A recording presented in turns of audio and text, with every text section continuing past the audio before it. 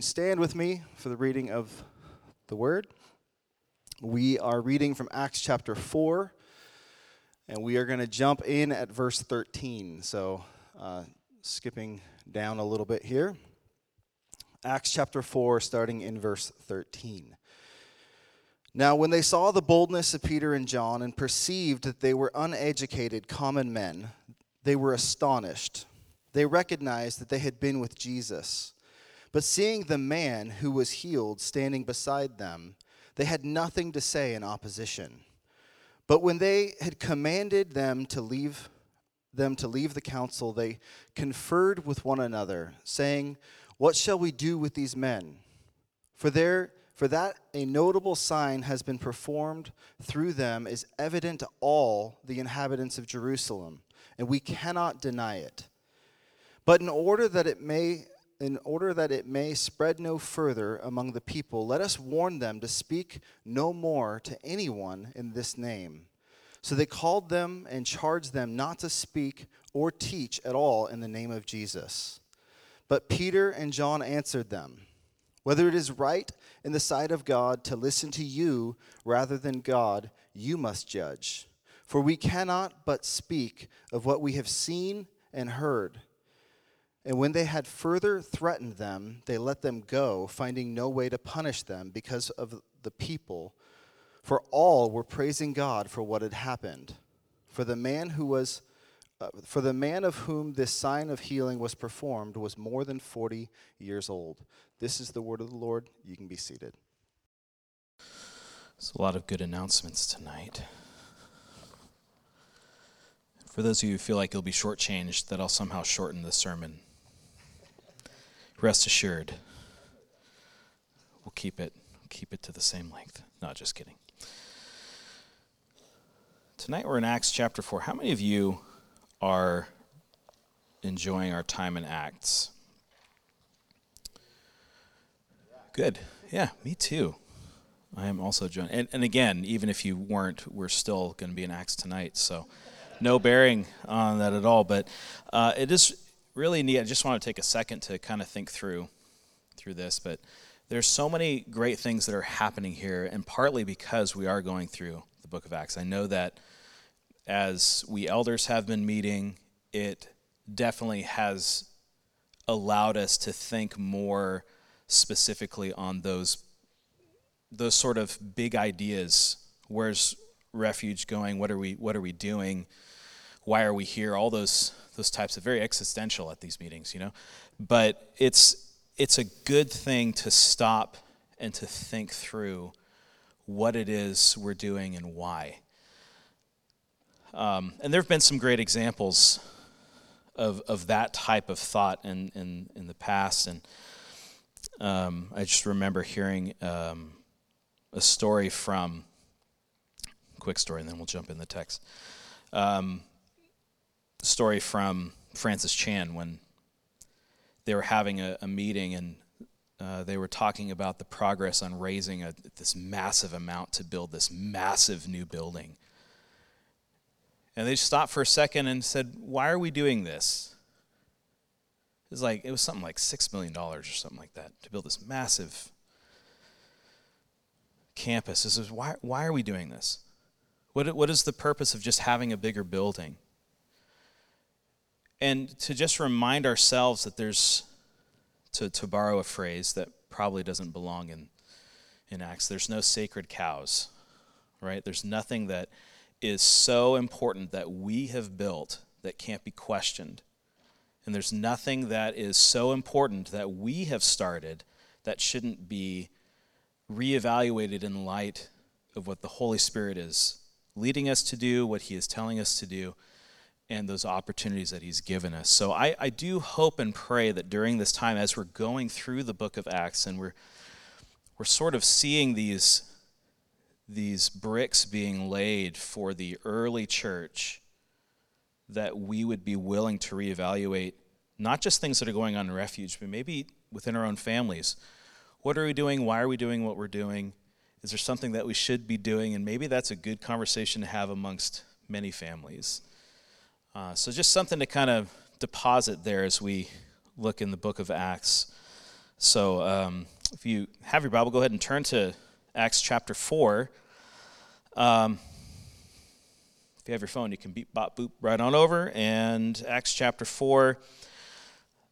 John read the last section of Acts chapter 4. And one of the reasons I think it's important to really make sure we highlight that aspect is because that's really, it's applicational. But what's interesting about that part, it's applicational not necessarily for Peter and John. It was an application for the Sanhedrin.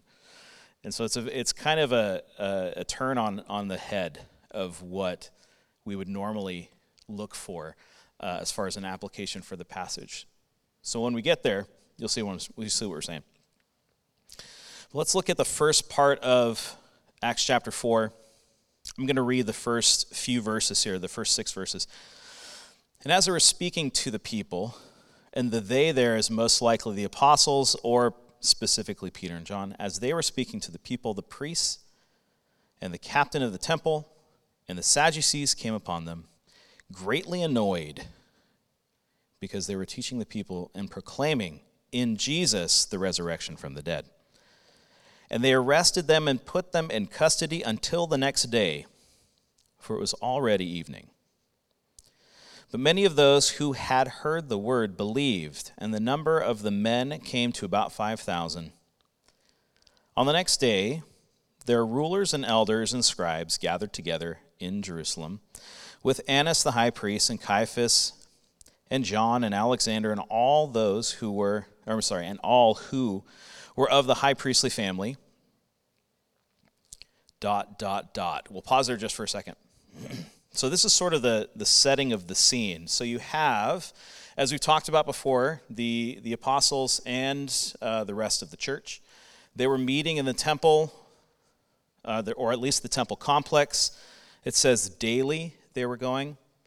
And as they were there, they were obviously teaching not just their own group. This definitely sets this up to where their teaching was a little bit more public. There were people who were gathering there and were hearing what they were saying. And one thing to point out here is the Sadducees, the captain of the temple, the priests, it says that they were greatly annoyed. And it's funny, this pops back up in Acts. Paul is encouraged by his own annoyance to deliver a girl from a demon, and it seems as though annoyance also drives people to not want to hear their opposing theology. And what's interesting here is this. The Sadducees, we haven't spent a ton of time talking about all the different factions of Judaism at the time, but in the temple complex, that area there was a sect of Judaism that was sort of in charge of that whole area, and that was the Sadducees. Throughout the Gospels, we have the most interaction with the Pharisees, Sadducees a little bit, mostly the Pharisees. This was the Sadducees. They were in charge of the temple, the priests, how that would all work, and some of that was in agreement with local government. So the Romans kind of gave them over this whole area here to work on. Now, the thing that's interesting is the Sadducees had a different sort of set of tenets that they held to in comparison with the Pharisees. This feels really weird to say, but if we were living at that time, we would most likely align with the Pharisees more than the Sadducees, which feels weird because throughout the gospel, Jesus really doesn't hold back when he's sort of blasting the Pharisees. But the Pharisees took all of Scripture, so the Old Testament, they would take that as God's word. The Sadducees really only held the first 5 books of Moses to explicitly be God's word. And one of these points of theology that they disagreed with the Pharisees was resurrection. They did not think that there was going to be a resurrection from the dead. So what's interesting here is they hear Peter and John preaching Jesus and the resurrection, and that is why they're annoyed. And so, as you normally do in a theological conversation, they threw them in jail. And it's almost as if it's the end of the day, and they're so annoyed, and they don't want to deal with them, so they toss them in jail. I mean, There we go. Now, I wanted to pause here for a second because there's something that is then discussed. So they toss him in jail. Verse 4, but many of those who had heard the word believed. And the number of the men was about 5,000. Now, that's a lot of people to be in that temple complex listening. So that is a big number. What does this make you think about?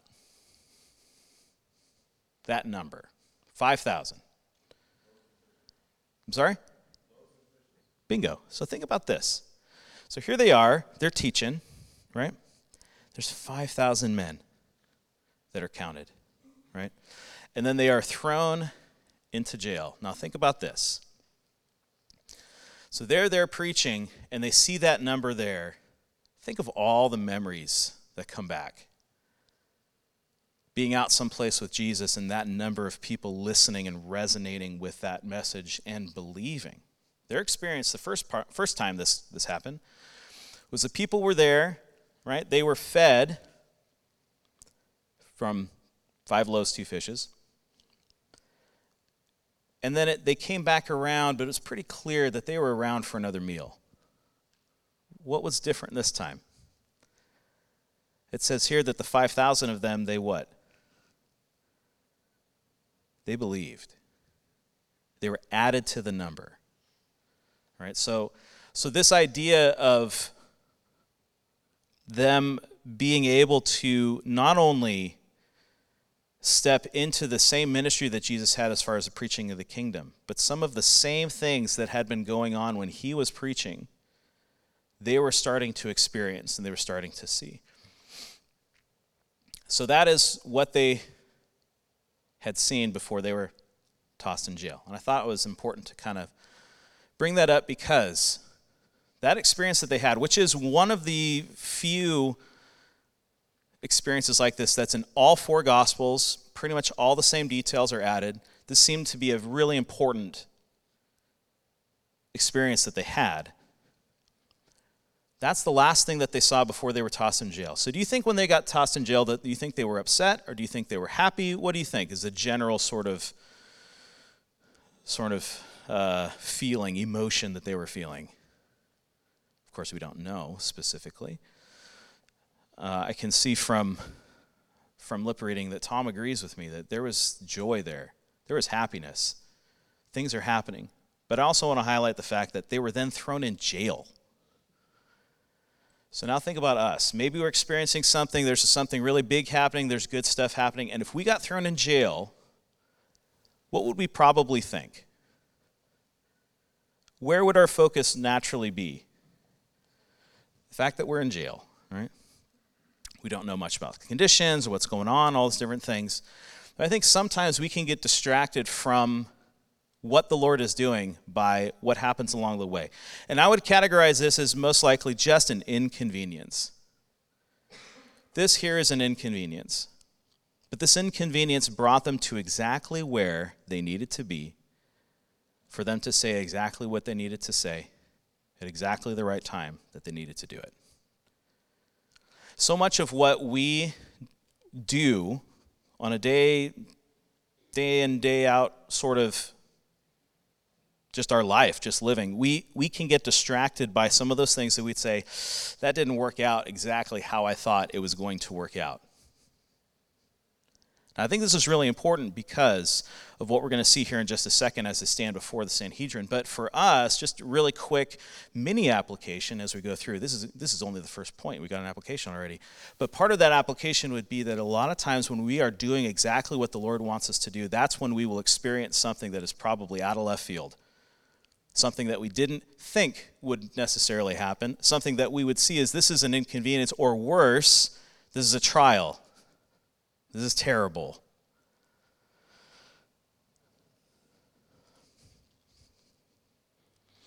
On the next day, their rulers, elders, and scribes gathered together in Jerusalem. So I wanted to point that out because they are then meeting with what is regarded as the Sanhedrin. It's that larger body. This is made up of both Sadducees and Pharisees, all meeting on the council. So why were they thrown in jail? because they annoyed the Sadducees preaching the resurrection.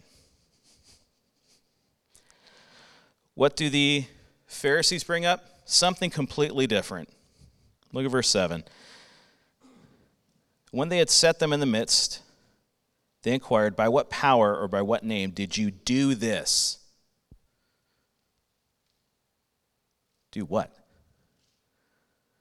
Clearly the Sanhedrin, the Pharisees' side of this thing, has a completely different reason for them being brought before them.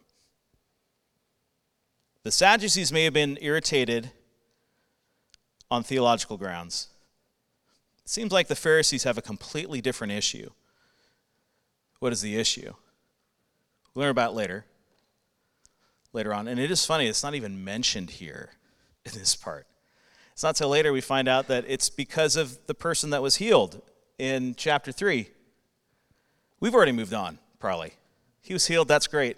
And so we start getting into the next part of the story, but they're still fixated on this. Who? By whose name did you do that? They're stuck there. And we can easily sort of skip through that and just kind of jump into the rest of this, but just a little backgrounder on this. What is this? Why the name? Name theology is really, really important, especially when understanding things that are going on in the Old Testament.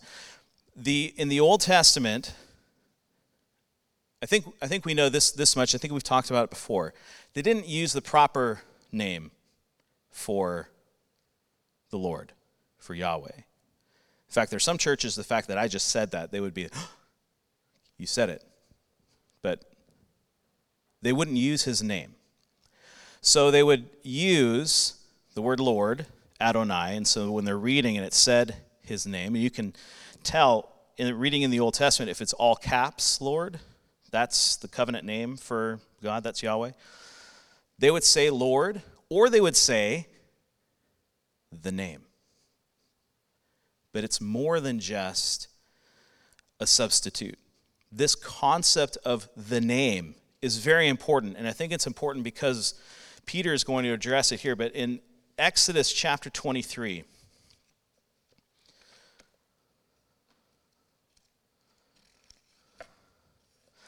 in Exodus 23, we actually have a theological point that's brought up here. Look at chapter 23, verse 20. There we are. So back in Exodus, it says, "Behold, I send an angel or a messenger before you to guard you on the way and to bring you to the place that I have prepared. Pay careful attention to him and obey his voice. Do not rebel against him, for he will not pardon your transgressions." Pause there for a second. Who's the only one who can pardon transgressions? Pharisees make this point. Who's the only one who can forgive sin? God himself. So is this just some regular messenger, regular angel? There's more than that. Pay careful attention to him and obey his voice. Do not rebel against him, for he will not pardon your transgression, for my name is in him. It's more than just his first name. The name. Whose name? That's what Moses asks. He asks when the burning bush is talking to him, who do I say sent me? He says, I am that I am. It's important. The question that they are asking, Peter and John, what God, what power, what authority are you doing this by? Who is it? It's a very important question. Now, before we get to this, I want to pause for one moment in this story because we could read on through it, but we need to add some drama, okay? So, who here's watched the series Lost? Anyone?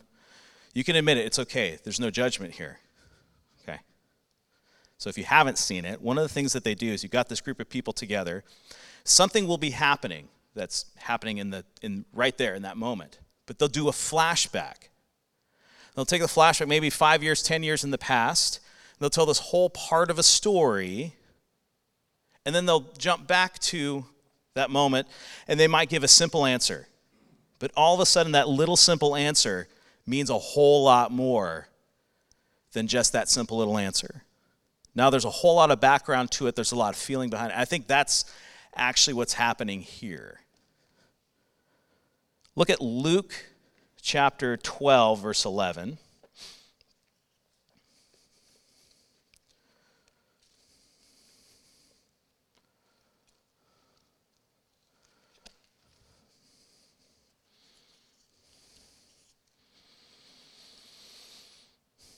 Jesus, in talking to his disciples, says, I'm going to back up to verse 10, and everyone who speaks a word against the Son of Man will be forgiven, but the one who blasphemes against the Holy Spirit will not be forgiven. That usually takes the lion's share of attention when we're reading through this passage, but I think the next verse is important. Verse 11 says, and when they bring you before the synagogues and the rulers and the authorities, that seems to be kind of where we're at, right? Do not be anxious about how you should defend yourself or what you should say, for the Holy Spirit will teach you in that very hour what you ought to say. And I think that is an incredibly important point here, because what Peter is going to say sounds like it's, well, yeah, that's just a gospel answer, but there's a little bit more to it, as we'll see. And this also plays into something else that I think is going on. John chapter 18. There's a lot of things happening there, but this is the moment when Jesus is taken by the guards, quite possibly some of the same people who were here, most likely, brought before sort of a kangaroo court held at night, totally illegal, but brought them before some of these same people here. And if you remember, Peter, where was Peter at that time when Jesus was standing in faux trial? Where was Peter? I'm sorry? He was looking on. He was like way over here, like way out here somewhere, but he could still look in the window. He could still see what's going on. He was out there wanting to see what's happening. Bold Peter, hiding over there by the fire over there, not wanting anyone to blow his cover. So when someone says, oh, you're one of those Galileans. What? No, wasn't me, right? How many times did he deny?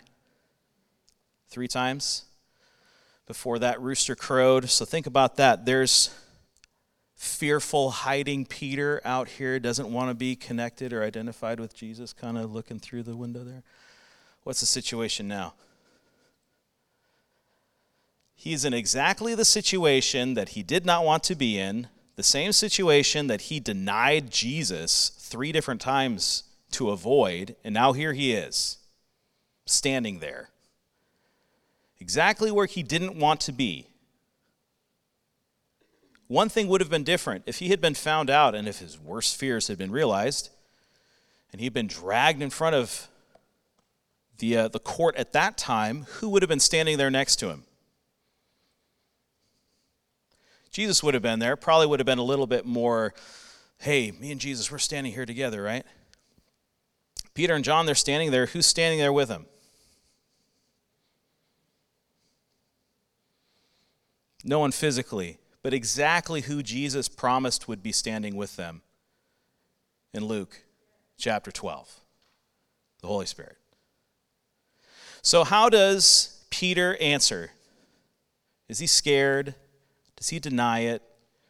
Does he pretend to not know what they're talking about? Is he looking around for chickens? No, none of those things.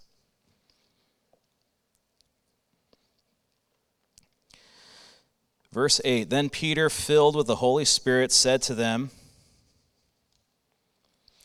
rulers of the people and elders, if we are being examined today concerning a good deed done to a crippled man, by what means this man was healed, let it be known to all of you and to all the people of Israel that the name, remember this is important, by the name of Jesus Christ of Nazareth, whom you crucified, whom God raised from the dead. That first part of that sentence would have made the Pharisees cringe, ugh. And then the second half would have made the Sadducees cringe, ugh. So he's getting all of them. By him, this man is standing before you well. This Jesus is the stone that was rejected by you, the builders, who has become the cornerstone. Notice verse 12. This is salvation, and there's salvation in no one else, for there is no other name under heaven given among men by which we must be saved. Is there any doubt what name they're talking about? What's interesting is it's not them. It's not Peter. It's not John. It's not the apostles. It's Jesus. Which, now you gotta think of the situation that they're in. They're standing before the Sanhedrin, and not 2 months earlier, they were right in the middle of all of this. They set up this faux court, this pretend court, this illegal court, and they condemned him. Then they went out to Pilate, and then they're the ones that really pushed to have Rome execute him. Remember, this is not that long ago.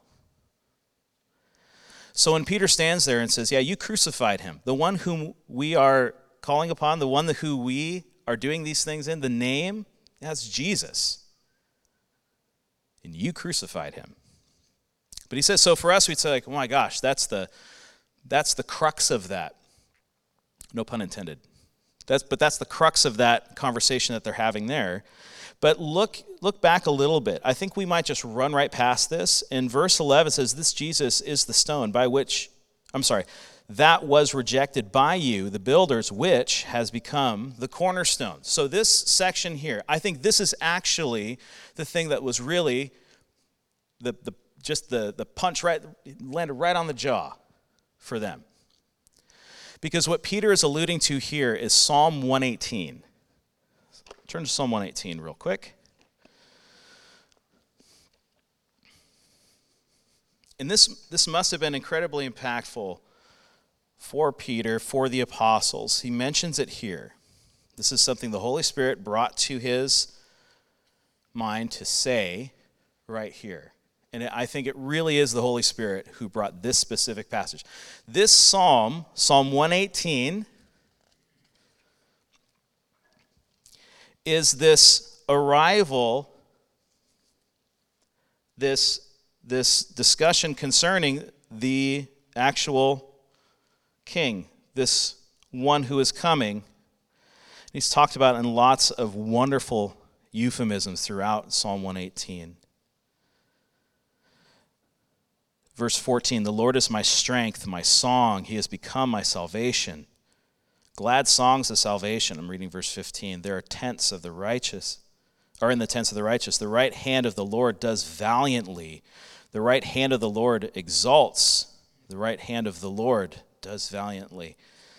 If we look here, though, at verse 20, this is the gate of the Lord. The righteous shall enter through it. I thank you that you have answered me and have become my salvation.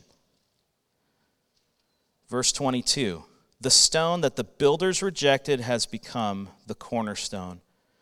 This is the Lord's doing. It is marvelous in our eyes. This is the day that the Lord has made. Let us rejoice and be glad in it. Who has Peter identified as the builders? All of them that are standing before, that whole Sanhedrin, he says, you're the builders. Jesus stood before you, and you rejected him. This is one of the best sort of analogies of this redemptive kind of picture that Jesus is. He was a rejected one, and they could not see who he really would be. They could not see or recognize his future glory, even though they had been told and they had seen. They'd seen all these different things. They saw that stone and they rejected it. So when we're talking about a cornerstone, you all know what a cornerstone is. It's not a keystone. It's not the stone that you look at and it tells you the year and the things and stuff. We have a lot of those that are visible. You can go to different buildings that were built before a certain time, you'd have this like keystone there and some of these details. That's not it. The cornerstone is either one of two things.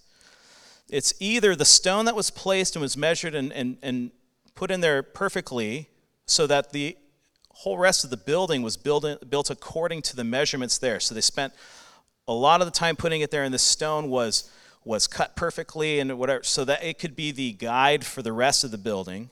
Or it's where two walls come together, and there's one place that becomes this weight-bearing, important piece that holds the whole building together when it finally does come together. Could be one of those, or could be both.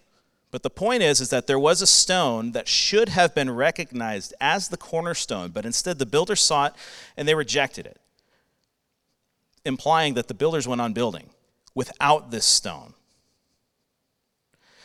Peter's saying, that's you. Jesus was here, and you tossed him aside. You rejected him. But here's something interesting that doesn't pick up really well in English. Okay, the Old Testament that is usually quoted in the New Testament is the Septuagint. It's the Greek translation. So in some of there's some very specific words that are used, and not to bore you with grammar, but he quotes Psalm 119. But when he gets to that word that the builders rejected, the word there he uses for rejected is not from Psalm 119 in the Septuagint. So there's lots of arrogant scholars who would say, see, Peter's a dummy. Peter can't even quote stuff right. But as was read, do the people in that council there, do they think that what he says was dumb because he misquoted? What instead do they say?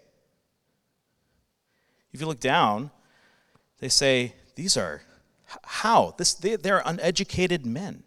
This is where I think the Holy Spirit had him use the word from Isaiah 53 for rejected.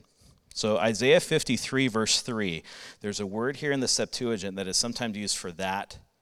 It uses that verb. Verse 3 says, he was despised and rejected by men, a man of sorrows and acquainted with grief, and as one from whom men hide their faces, he was despised, and we esteem him not. This is this suffering servant passage I'm sure that we're familiar with. He uses the verb from this verse, brings that in. So remember it says the Holy Spirit will tell you what words to use? Very specific words, because this spoke volumes. Because what it says, it's not just a rejection. It then draws them back to this passage to say, not only have you rejected the cornerstone, but understand the suffering that Jesus took upon himself. He then connects it with that in just one word. He pulls these two concepts together and preaches a sermon to these scholars that they probably shouldn't have been able to. And yet Peter does. And with these connections, we see what happens here in the rest of Acts 4. So turning back to Acts 4. Verse 13, now when they saw the boldness of Peter and John and perceived that they were uneducated common men, they were astonished. They recognized that they had been with Jesus. What better compliment could you get? Even from the age of 12, they marveled at Jesus making connections with the teachings of God in a way that someone who wasn't specially educated should have been. When they say uneducated, they don't mean illiterate. Some people think it just means they were just dumb. They couldn't they couldn't read or anything like that. Most of the synagogues taught basic literacy and these things as they were younger. So they actually had a pretty high literacy rate in that region, even though it would seem odd that they would, but they did. So they're basically saying, you're not specialized in this. That's almost like that's our job. What are you doing? That's the same sort of reaction they would have with Jesus. They kept sending waves after waves of scholars to go and catch him in some sort of mistake or trip him up with some sort of detail. And they never could quite get it, right? And there's Jesus. How frustrating would that be? From their perception, from Nazareth, this country bumpkin comes over here and basically schools all of their scholars. This is the experience that they're having again. They perceived that they had been with Jesus. It's like, oh no, we got more Jesuses running around here. It's pretty telling what happens here. Verse 13 through 18 is or I should say through 22, but these verses 13 through 18 is their response. This is the response of people who are outside of the church, outside the assembly, responding to the coming of the Holy Spirit. Now you got to wonder too, how did they get this information?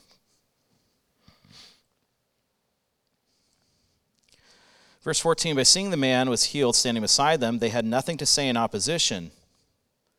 But when they had commanded them to leave the council, they conferred with one another. So they're not even there. So how do we get this? I think Saul is there, who would later be Paul.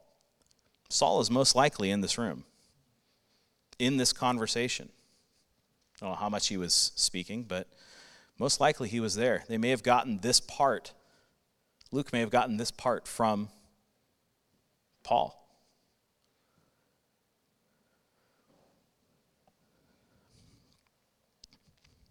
We go verse 16. So they told them to leave, and then they were saying, what shall we do with these men? For that a notable sign has been performed through them is evident to all the inhabitants of Jerusalem, and we can't deny it. So now they're stuck. It's not just words. It's not just they're irritated by theology, like the Sadducees. It's like they've got actual power and proof behind this message. They claim the name of Jesus. They have someone there who clearly has been healed. A miraculous sign. What are we supposed to do here? We can't deny it. Verse 17, but in order that it may spread no further among the people, let us warn them not to speak. Right? Don't say it anymore. To speak no more to anyone in this name. See, they're still really stuck on that part of their theology there. There's power in that name, and they can't deny it. The one thing that's missing from this conversation is humility. Sadly, they don't find it. Verse 18, so they called them back and charged them not to speak or to teach at all in the name of Jesus. There, that fixed it, right? So just to highlight this, they can't deny it. They can't really go against it. They themselves have been condemned by the word of God for their actions. Something they decided months earlier now is coming back to haunt them again. They thought they'd taken care of it. Nope. So they said, all right, don't you teach that anymore. You hear me? I don't know how they said it. Verse 19, but Peter and John answered them, whether it is right in the sight of God to listen to you rather than to God, you must judge. For we cannot speak of what we have we cannot but speak of what we have seen and heard. So basically they said, don't you dare do that anymore. And they just said, no. No, I mean, how can we not? And literally, the man is standing there who was healed. So what is he supposed to do? So go from here and don't say anymore? What's that guy? He's like, how are you healed? Not supposed to talk about it. But I can see now. He'd been blind his whole life. He's 40 years old. And that's why they make a point of it. Like, this is not like he had temporary blindness and then, now he's better. Like, he has been blind This should be totally impossible. And yet there he is. What are they supposed to do? Just not talk about it? And Peter and John are like, we can't help but talk about these things. And of course, they're not just talking about the man, they're talking about much more than that, right? We can't help but talk about all the things that Jesus told us, especially now. The one thing that's really evident here is that though those men all stand there in authority, those men have zero authority. There's nothing that they can say that will stop Peter and John. There's no threat. Verse 21, this is also kind of interesting. I thought this was funny. When they had further threatened them, they let them go, finding no way to punish them. Threats that they weren't even worth writing down. Threats, I don't know, they threatened us, whatever.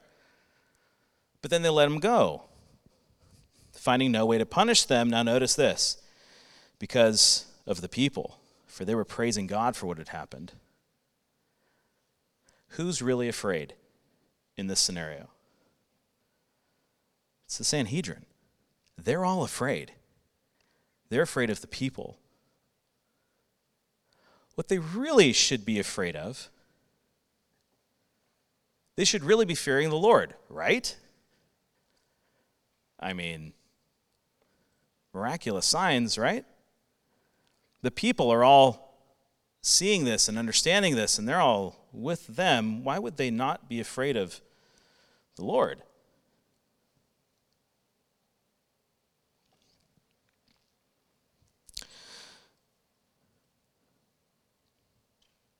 Verse 22, for the man on whom the sign of healing was performed was more than 40 years old. So we've already talked about that. Can't deny it. This news is getting out. It's already out. Everybody knows. And I think this is really important because I think for us, we stand before people like this all the time and we're questioned. And what is our answer? Sometimes we actually answer out of fear. Or don't answer. We find a way to weasel out of it. Peter and John make no attempt to weasel out of what they've done. They simply speak what the Holy Spirit has put on their heart to speak. Who has the power in that conversation? It's Peter and John. There is a vacuum of power behind those men who stand, or probably sitting there. There's nothing that they can do to them. I wonder if Peter thought about that a few months earlier he had been the one scared. Why was he scared? Now, I think there's a temptation to make a one-to-one correlation between this and maybe a Romans 13 governing authorities kind of a thing, except they weren't really the governing authorities. That was Rome. Standing before Rome.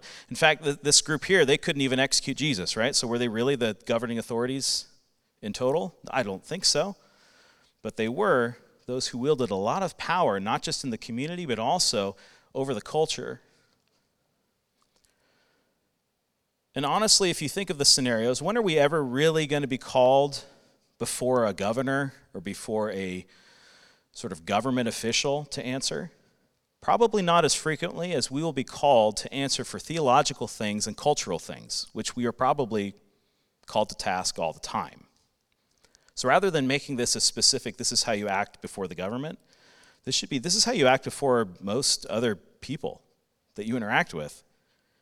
Right? Now, they are the ones who are setting some of these rules, these additional laws that people would live by, all their cultural laws, right? Think of how powerful the Sabbath was as far as their laws would go.